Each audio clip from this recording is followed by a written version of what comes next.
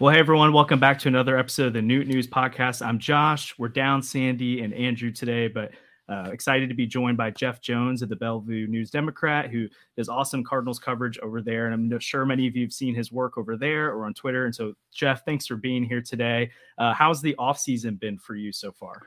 The offseason has been good. The thing that I have learned this offseason that's important for folks to know and understand, I'm 36 years old. I never knew this until now. When you buy a house and they tell you that it is move-in ready, what that means is it's move-in ready if you want to live with somebody else's like paint and fixture choices and all that.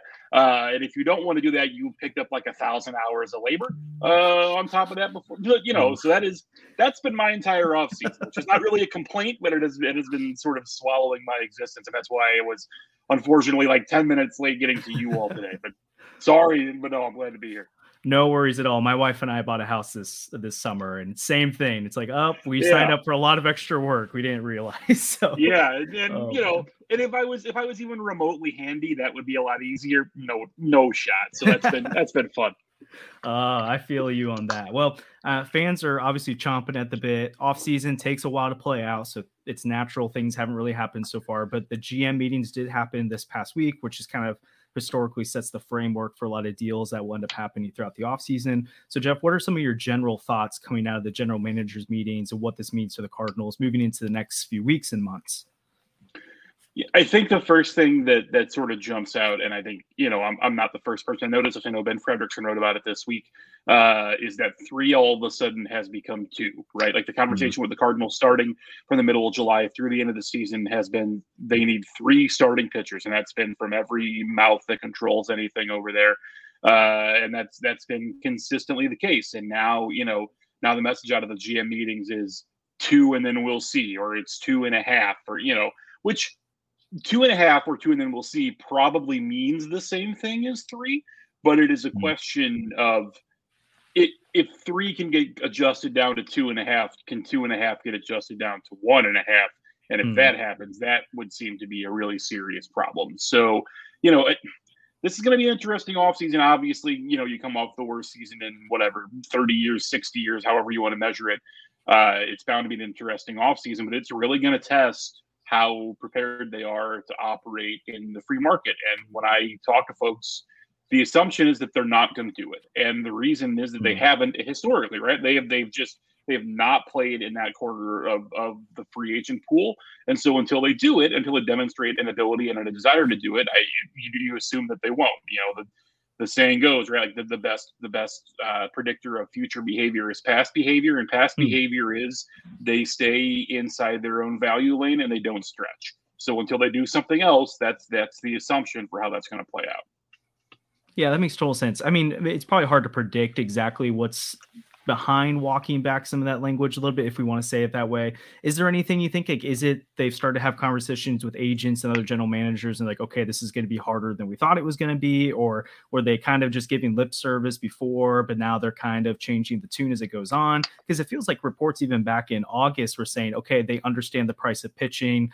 They understand they need to operate differently. Even if they weren't publicly saying that, that's like what a Derek Gold would have reported. And now it seems like it's changing publicly. And I don't really get what the point of that is. So I think that the one thing that jumps out to me is the conditions that might have changed since they started talking is we sort of saw Aaron Nola pitch well for the Phillies through the end of the LCS. And we saw Sonny Gray. His last start was not great, but we saw Sonny Gray pitch for Minnesota in the postseason and look good. And so I think that maybe it is possible that the market on a couple of pitchers that they were dialed in on has been bigger or more pricey than they were expecting, right? Like, one thing about Nola that has been really interesting to me is when you sort of look back for comps for what his deal might look like, there really aren't that many. A 30-year-old righty starter who maybe has more upside than he's shown, but is a little bit of a gamble.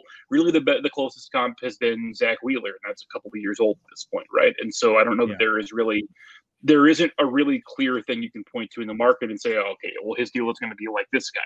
So if the market for Nola is developing in such a way that they all of a sudden are blanching at it, that might change some of the way they look at the offseason and could shift them into more of the trade market and less of the free agent market for at least whatever their headline acquisition is going to be.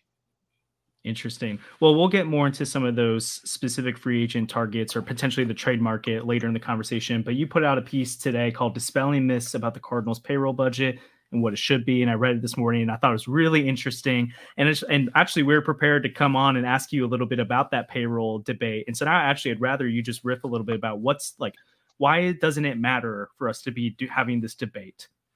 So I think that when we look at like what payroll means in the context of Major League Baseball, and I read about this, in terms of the Padres, right? Because there was a story a couple of weeks ago that the Padres took out a $50 million line of credit to meet some expenses, including payroll, at the end of the season, and that sent up red flags around the league. But when I talk to people in the game, the thing that sticks out is not that the Padres did that; it's that became public, because that's not a totally uncommon thing to have happen, right? Like MLB has rules set up for debt service. MLB has, you can take out X amount if you have this much outstanding, because what the league does not want, which they'll never let happen again, is a situation they had with the Expos and Jeffrey Loria at the end of the 90s, where the league had to take over the team because Loria either couldn't or wouldn't meet expenses, right?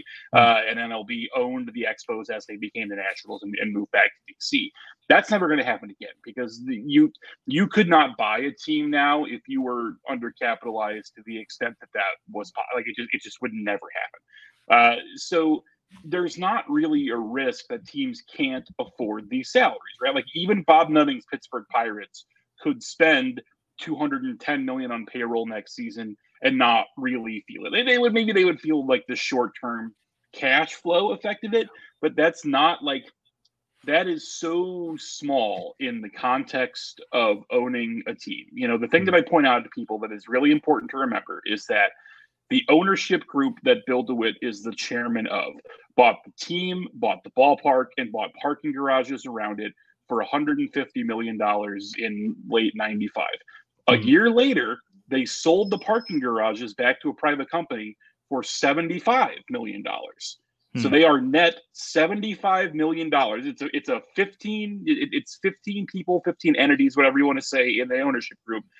A net $75 million into it. If they were to sell the team tomorrow, I don't know what they would get for it, but I would be comfortable saying it would be north of $2 billion, right? So whatever cash they have put in over the last 25 years, they are gonna more than reap in return. Even if every nickel they've spent on the team for the last 25 years has just been a waste, which it hasn't been.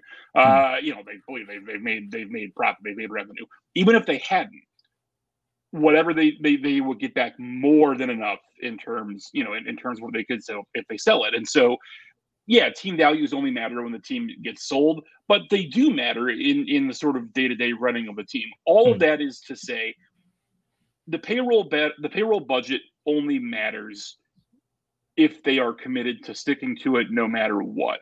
Now, I don't think that they're going to go over like the revenue tax line, for instance, right? But they are $85-90 million below the revenue tax line annually. Like they're not close. That's really not a it would be hard for them to get, like they would have to, I don't even know, sign Ohtani and trade for Juan Soto and then find somewhere else to drop $30 million annually this winter to get there, right? That's not in the neighborhood of a concern. And so whether they want to start the season next year at 175, 185, 200, it only matters if they're wedded to it. And I don't get the impression that they are. I think rather what we're seeing is this is what they would like the number to be. And if there are targets that exceed that, then they will go get those targets. And so the question, and this is what I wrote about, was like, what teams care about is not necessarily what players cost. It is what the players cost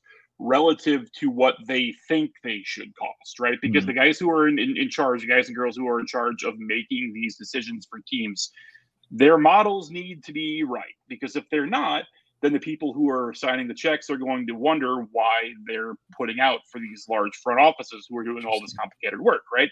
So they need to be correct, and they need their valuations to be pretty close to right. And so when you see the market blow up, the reason that takes a team like the Cardinals, if someone comes along and is knocking on Aaron Nola's door at like 7 and 210. The reason that blows the Cardinals out of the water is not that they couldn't afford that deal, because of course they could, but it's that, if their internal valuation says that Aaron Nola is a 5 145 guy, for just roughly as an example, if that's what they think he is internally, but the market goes way past that, it's hard for me to believe that they're going to go there. They haven't historically, right? And so when we talk about what does it mean for the Cardinals to adjust to the market, it means being willing to sort of swallow that pill, and we'll see if they do that when the rubber hits the road. That's really interesting, Jeff. Thanks for going in depth on that. So you brought up an Aaron Nola, or I would put maybe Blake Snell in his category. What are like your, just feeling the waters a little bit, expectations of what you think their markets are going to look like? And do you expect at the end of the day, like if people are projecting 145 for Nola, do you expect there's going to be a team for each of these guys that comes out and overspends and the Cardinals are going to have to match that kind of thing? Or do you think the market, because there are I know there isn't people will say there isn't like a true ace out there, but there are plenty of guys out there to sign this offseason. Sure. So do you think that maybe mellows out the market a little bit to the extent where there's going to be a guy that if the Cardinals really want him and it'll be realistic within potentially their evaluations? Or do you think they're really going to have to swallow the pill and potentially overspend to get a guy? We'll sort of see how the market shapes up. When we kind of look at what the free agent starters, I think it's pretty clear that for most folks, there are 3 names at the top, maybe 4, depending on how you feel about Jordan Montgomery, right? So we're talking about Nola, we're talking about Snell, and we're talking about Yoshinobu Yamamoto are the 3 names at the very top of the market. Then that tier right below them, maybe between them and the B tier is where Jordan Montgomery lives. And then you're talking about like Sonny Gray. You're talking about Imanaga. I think it's Imanaga. Yamamoto, I've practiced. Imanaga, I'm a little shady. But no, you're talking about him. You're talking about Sonny Gray. You're talking about guys in that neighborhood. And then that's before you get, and maybe Michael Wacha is at the bottom of that tier, maybe. And then you are started getting into like the 1-year flyer guys, which again, and also there are sub tiers below that, right? Like, for instance, a 1 year for Kyle Gibson is a different deal than a 1 year, for example, for Jack Flaherty, because Kyle Gibson, what you're getting, whereas Jack Flaherty that's a whole other proposition in terms of injury risk and et cetera, right? So there's the top of the market, there's the B tier guys, there's the 1 year eaters, and then there are the gamble tier.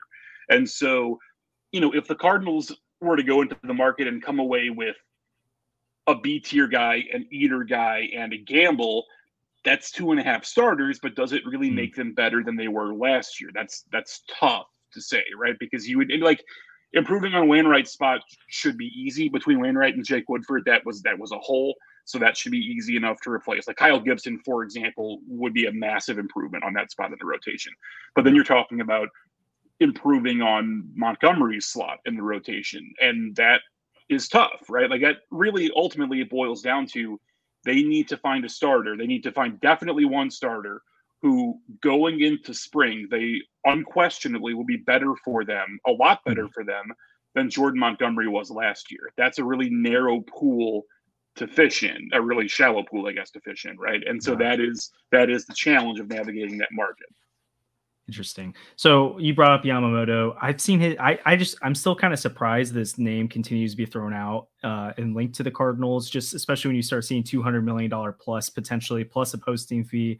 I understand his talents there, but it just doesn't feel like a very Cardinal move. But then there are those links between his agent, the Cardinals' investment over in Japan, that it just continues to come up. Do you think there's any chance that actually really happens, or do you think at the end of the day he's destined for a coastal city?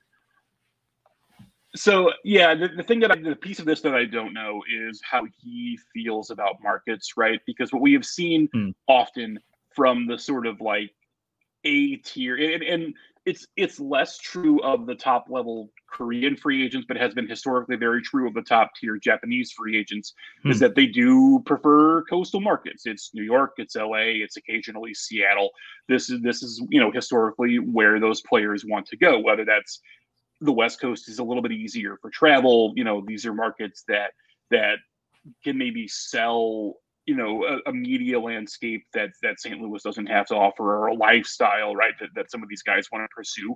And that's just like living in New York and living in St. Louis, not the same thing. And if Yeah. that's the experience that somebody wants, then there's really not a lot the Cardinals can do, right, in that context. But what I don't know is whether he's the guy who wants to do that. I have no idea.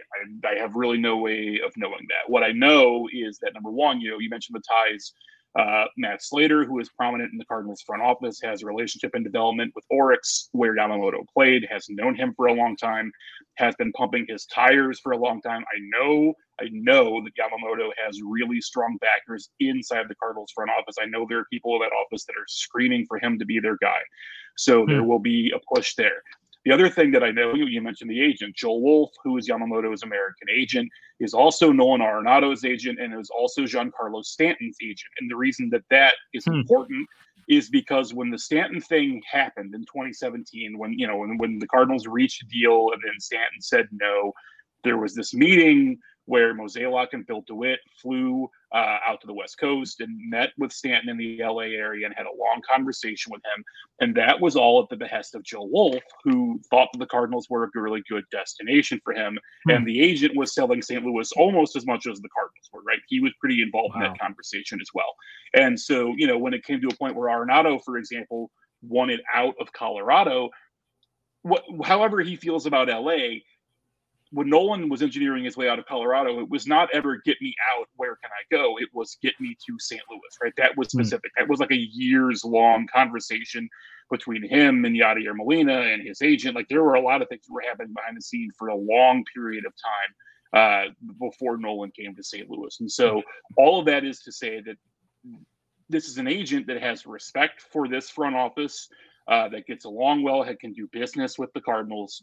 And so there is a benefit to that, right? Like, there definitely is a benefit to having an agent who has not only sold St. Louis in the past, but has also sold it to people like Stanton. Stanton won in New York. He just did. That's just the way that it was, right? But he's been through this a little bit before. So to the extent, he's going to get his guy the most money. That's how that goes.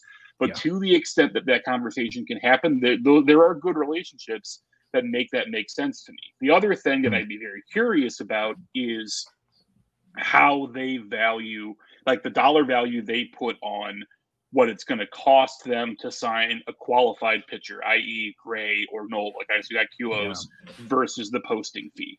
My guess would be, just knowing the value of draft picks roughly, that the posting fee is way more in terms of what they're going to have to pay, just given the percentage. I think, who knows what the deal is going to be, but I think the expectation is that it's going to be in the tens of millions in a posting fee, probably, that's going to end up getting paid to Oryx. Whereas, the value of the pick, the Cardinals would lose their second highest pick, even if that's, let's call it the 40th pick maybe-ish in the draft next year. That probably is less than 5 million, something close to that, right? And so it's the valuation there is pretty different. Interesting. That's super helpful context in the Yamamoto conversation. I didn't plan on asking this, but it kind of came up as in my brain as you're talking through the Giancarlo Stanton deal. So you see the Cardinals pull off. They at least came to an agreement on a Giancarlo Stanton deal to bring him in. They sent an offer to David Price and were outbid at the last minute. They've tried to sign Jason Hayward to a deal larger than the Cubs gave him.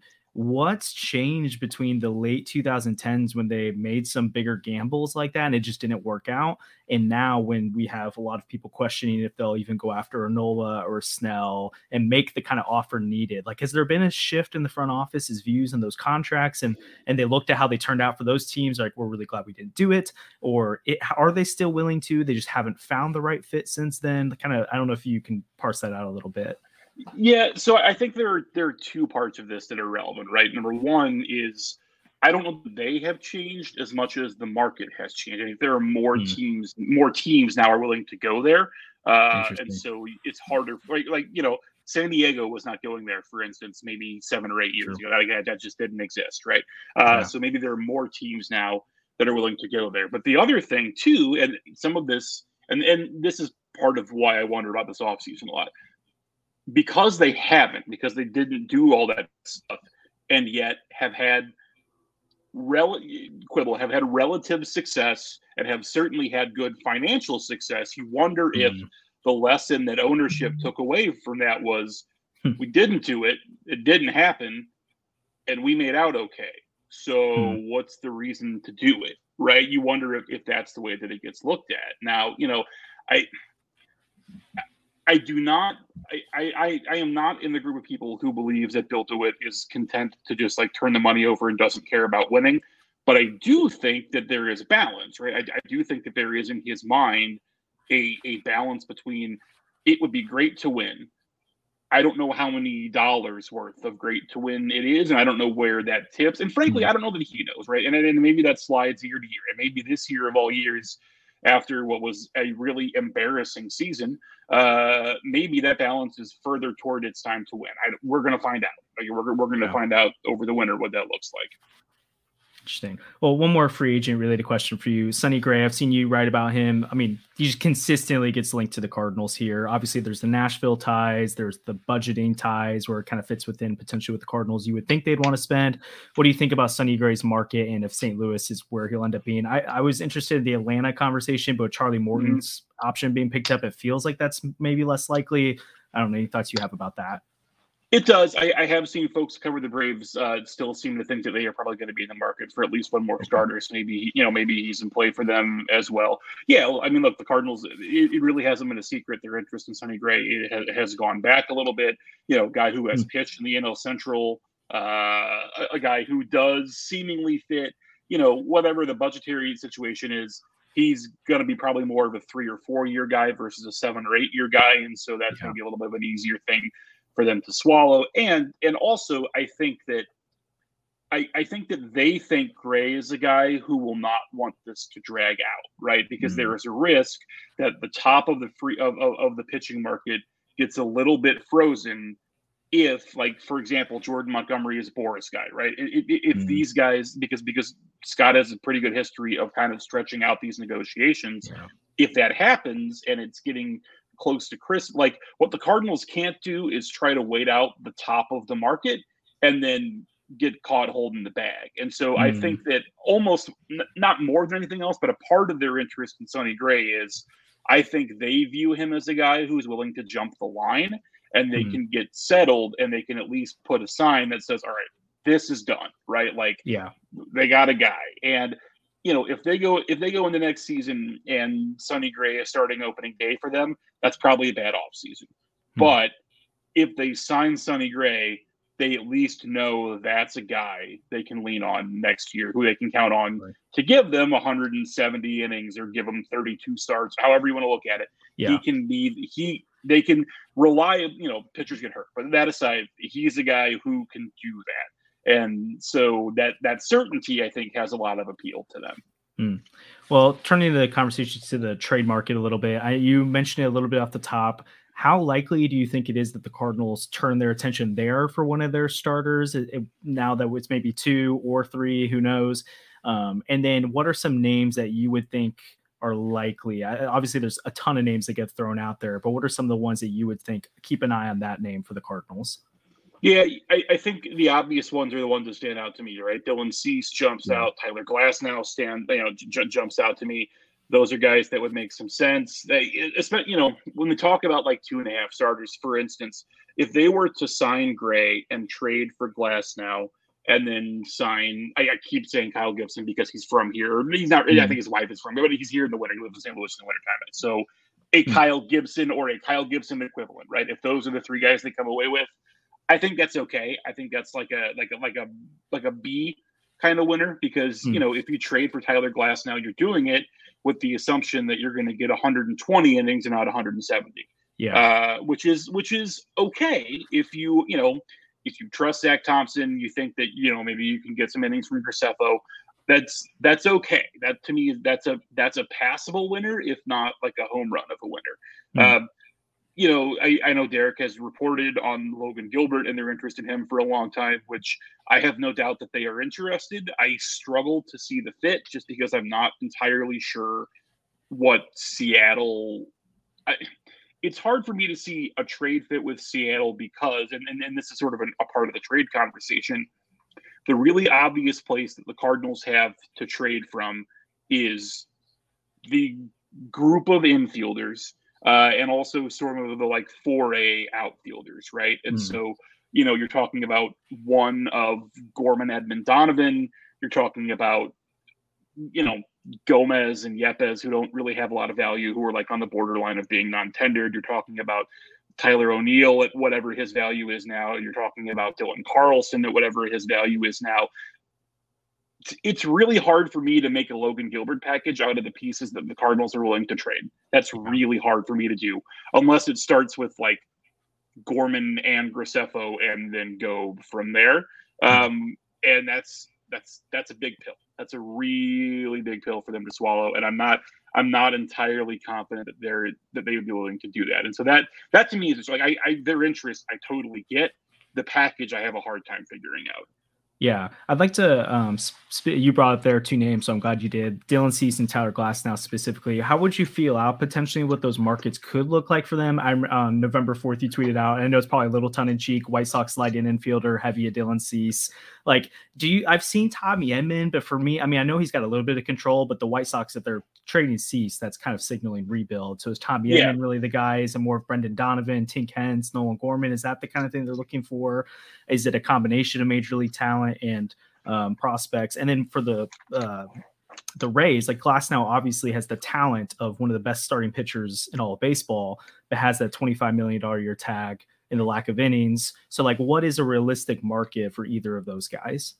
Yeah, in terms of Cease, I think you're right about the White Sox and kind of where they are in their window. The question with the White Sox is always the involvement of ownership and how much, like, if the White Sox reach a point where Jerry Reinsdorf green lights trading Dylan Cease, what is he going to want back in a package? And is ownership in Chicago going to be content with, say, it's Donovan and Hentz and whatever other pitching prospect you like, and then somebody way down the line, in terms of player development?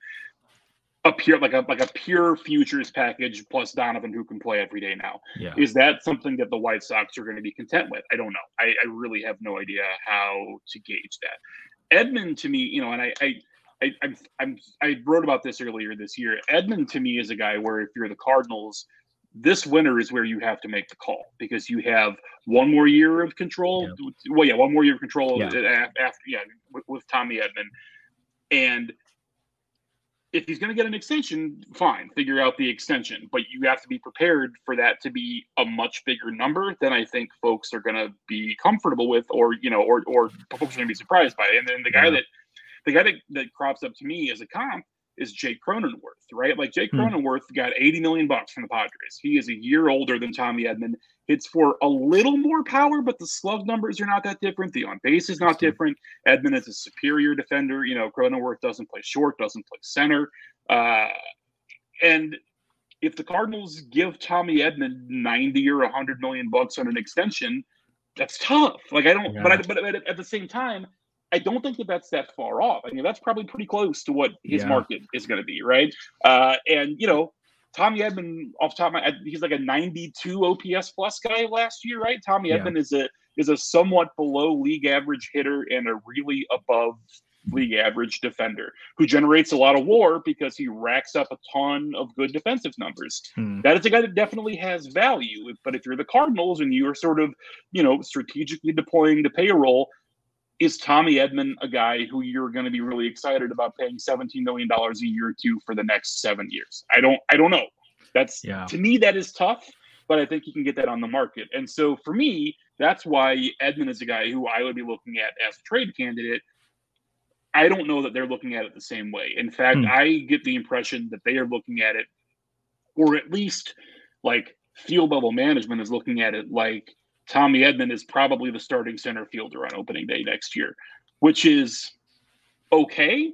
I think that is playable if Wynn is hitting, and if you are getting, and if you get like next steps from Nootbaar and Walker. If those are legit middle order hitters, I think that is okay. I think you can get by with Edman, Wynn 8-9. Because of what they give you defensively, if you are getting bats everywhere else, if that's Walker 7 or whatever, Contreras 7 or whatever it looks like, I think that that's probably fine from the position player side. But if that's the case, then the question is, where does Gorman fit and where does Donovan fit? And when Thomas Ajacey hits 410 in spring next year, where does he fit, right?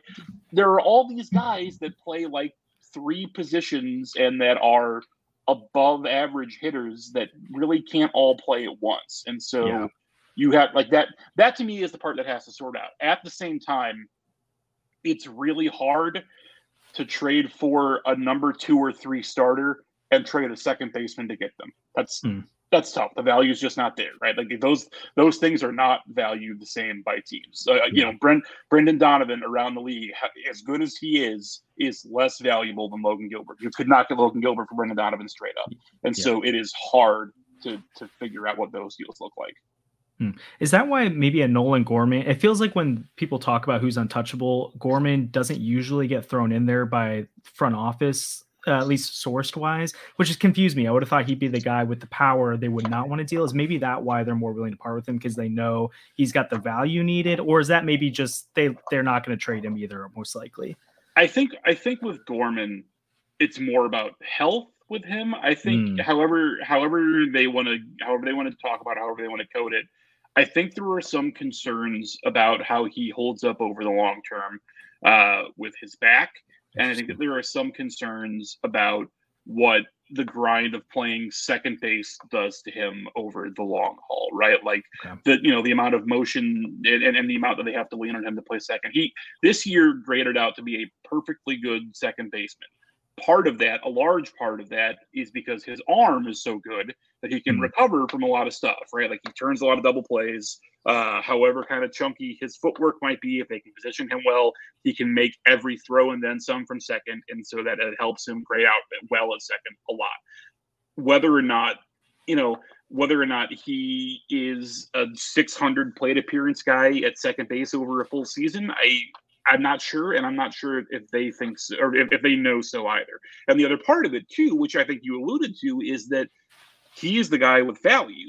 Part of the reason that Gorman crops up in these is because he is the guy who teams are going to ask for, or they're going to ask for Nootbaar, and that's not going to happen. So then Gorman becomes the next guy, because when people look at Nolan Gorman, they see Kyle Schwarber, right? They think that he can be that guy.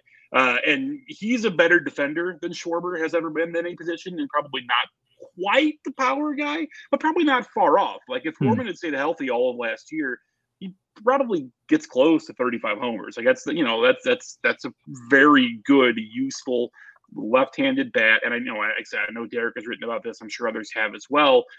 You get to these righty power arms in the playoffs, the Wheelers of the world, the Nolas of the world, Max Scherzer in a past life. You need lefty sluggers to beat these guys, and Gorman has that. Like whatever else, he's got power, and that is a threat when you get the postseason series. Yeah. So clearly the Cease market, it's going to be costly. It just depends on what the White Sox would want in return. Now, a Tyler Glasnow, that's not the same level of like, what's the kind of packages and kind of players you're looking at? And are the Rays going to eat any money potentially on a deal like that? Or are they going to want to be clearing up all $25 million? Rays eating money is not one that seems like that is a phrase that doesn't really come out of the mouth really naturally, right? Yeah. So you would think not.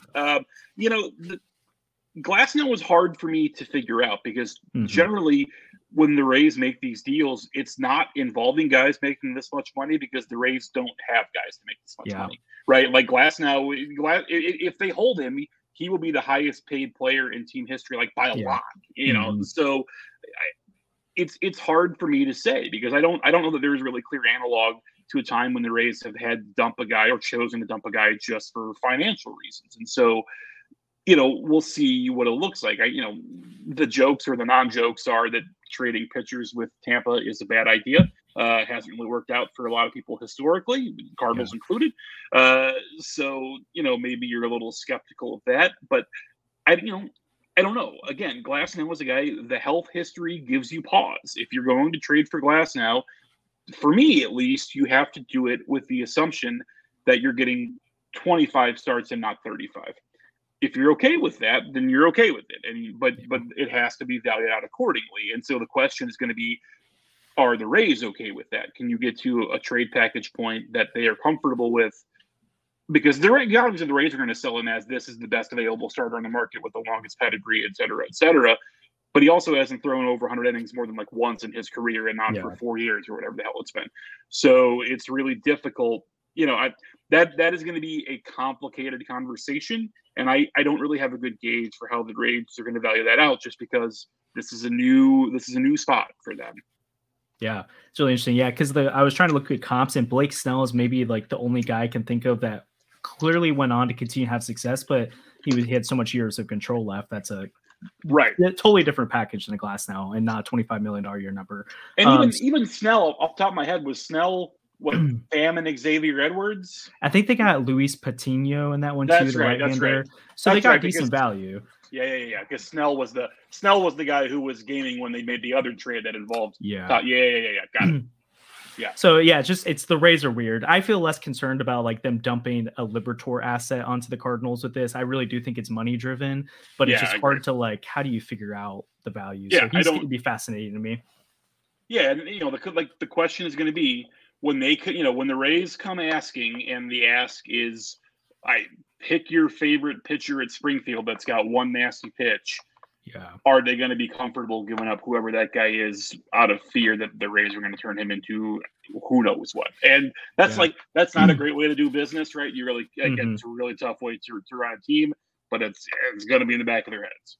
Yeah, totally makes sense. Well, I don't want to hold up too much of your time, so we got one more kind of all-encompassing question, or two more real quick. But first is, so you talked about Edmonds' future, and you talked about kind of the middle infield mix. How much is like a Victor Scott and Thomas Saggese actually playing into the conversation this offseason? I've seen various points about whether Scott could be an immediate 2024 asset, where early on he's potentially vying for center field. Haven't seen as much about Saggese's timeline, but does that potentially make an Edmund or Donovan more available? And what do you see their timelines looking like in 2024?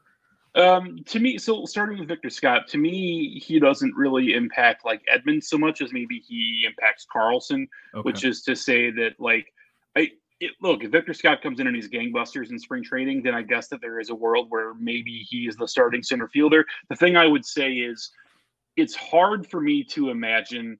I have a really hard time imagining an opening day lineup that includes Victor Scott and Mason Wynn. Right. That's tough because that is a lot, or that it is not very much experience at two really important positions up the middle. And so if Victor Scott is starting in center field on opening day, then it probably means Tommy Edman is playing shortstop. I guess is the way to look at it. And I don't expect that to be the case. I think that the spring training that Wynn is going to have is going to be very similar to the one that Jordan Walker had last year, which is to say he's going to get there and they're going to say, we want him to win this job, and they're going to give him every opportunity to do it. And I expect that he will. He is a good enough defender that he has to be like a little below average as a hitter, and he's perfectly playable at shortstop. So I have every expectation that's going to happen. Now, is Scott a factor next year? They certainly hope so, and that's very, very possible. We'll see what it looks like when he gets to Memphis, and we'll see what the on-base skills look like, and all that's going to play itself out. But I think that they are hoping, and they have expectations that Scott is going to contribute in 24, and there's no reason to believe otherwise at the moment. The reason I say that it impacts Carlson is if Victor Scott is a guy that they can plan on in center field in the long term, then there's really not a fit for Dylan Carlson on this team at all moving forward. Like that is an asset with very low value for the Cardinals if Victor Scott is a guy who they believe is a long-term answer in center, because I think if they have their druthers, the corners are probably locked for, what does Nootbaar have, 5 more years of control? The corners are locked for that long, right? That's where they're at, I think, if they get all the things that they want. And so if that's the case and Victor Scott is playing center, Dylan Carlson is a fine 4th outfielder. That's not the way you get the most value for him. The way you get the most value for him is you find the team that thinks they can fix him and he becomes a trade asset. So that is how that works out. Saggese, he runs into kind of the same problem, and not really a problem, but runs into the same situation that we talked about with the pitching, which is they have a half dozen guys who play 3 infield positions and have good bat to ball skills. Yeah. He's another one of them, and maybe has the best bat to ball of all of those guys. That's entirely possible. Donovan's really skilled at that, so that's a pretty high bar. But there has to be some clear out there for there to be clear room for JC to get a chance, right? Like, if the Cardinals go into spring next year and you're looking at Edman and Gorman and Donovan and Wynn are all still here, Richie Palacios is not. He's a fine utility player for the end of the bench, but he's a guy who you can have on your big league roster. So that's a spot, right? That takes up a spot. There's all these guys that are gonna be there. I will say, there really isn't anybody certainly ahead of JC at Memphis. I think he's going to start the year there, and he's going to get every opportunity to play every day and fight his way into the majors. And I would be surprised if he did not make a debut next year. But there are a lot of guys who kind of jam up that middle of the infield ahead of him.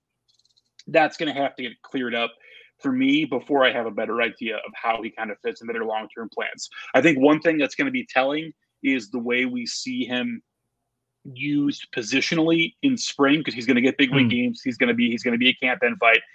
I can't imagine there's going to be a lot of innings available at short. And so if Sajaci is playing a lot of third, a lot of second, maybe even a little bit of first, if they try that to really kind of get him around, then that to me says they're looking at him as a guy who can come up and contribute faster, because they're trying to find places on the field where he can fit, like in a very similar way that we saw with Brendan Donovan 2 springs ago, right? Where we saw Donovan come and play every spot in spring. If Sajaci has that kind of spring, that tells me they're looking at ways to get him up. If Sajaci is playing second base in the 6th inning and later against the Mets 8 times a week, then that tells me they're going to kind of tap the brakes and let it kind of sort itself out. Yeah, that's great. Well, to wrap up the conversation, I wanted to see, what do you think is the bare minimum the Cardinals need to do this offseason? Like, this is the baseline for success. This is a C+, B-. They can get by with it. And what do you think is like a realistic, like A+ scenario where they come into spring training and they've accomplished more than what we thought they could have done? I think the A+ is Yamamoto. If they were to pull off Yamamoto and 2 other, like if the winter was Yamamoto, Michael Wacha, Kyle Gibson, that is an A+ to me, because the ceiling with Yamamoto is so high that it just sort of swamps whatever else you need. For me, a baseline, a C off season is 4 pitchers, 2 definite starters, and a swing guy and a bullpen guy. That to me is a C, right? Like they need somebody to replace Chris Stratton. We joke about that, but like that is kind of an important role, right? Like you need a guy who can keep a game at 1 run. You need a guy, that like you got to, like the Casey Lawrence, Jacob Barnes part of the bullpen. Like that can't happen. Which was innings were innings. They had to get to the end of the season, but that guy needs to be there. Chris Stratton or better. That guy needs to be there. You need that guy. You need somebody who you can plug in, who you can trust to start sometimes or not. Like to me, for example, Nick Martinez is a guy that to me makes a lot of sense there. Seth Lugo is the guy that makes a lot of sense there. I'm sure both of those guys are going to be looking for deals that are going to both of those guys are going to want deals where they get to go into camp as one of the 5, not fighting to be one of the 5. Yeah. But if you can make that happen, then great. Otherwise, I guess the thing to say is the guy that they have a C is signing a pitcher who either starts opening day or the second day of the season, right? Like if you go into next year and Miles Michaelis starts opening day because he's been here for a long time and yada yada, fine, whatever. But you need to have like a starter who is better than Michaelis and Matt's baseline. That's a C plus 2 other guys and another body for the bullpen. And so like that's a high bar. Like that, no doubt. That is a complicated situation. And and I had this conversation with someone a couple weeks ago, where it was like, yeah, that's a high bar, but this is what they did to themselves, right? Like they allowed it to get to this point to where they do have to do that for the offseason to be passable. Yeah. Well, Jeff, this was a super great conversation. Thank you for enriching us with this. You guys can continue to check over his work over at the Belleville News Democrat, and then obviously give him a follow on Twitter as well. There's always great stuff over there, JM Jones. Jeff, thank you so much for being on. We always love having you as a guest, and we hope you enjoy this coming weeks in the off season, because I'm sure it's going to get a lot busier for you here soon. So thank you so much. It's non-tender season. Everybody get excited. No, I'm happy to do it anytime. Awesome. Thank you, Jeff. And again, as always, you can click the affiliated link below for lids if you want to get some merch over there. As always, thanks for listening, guys. Hopefully we have Sandy and Andrew back next week. See you guys next time.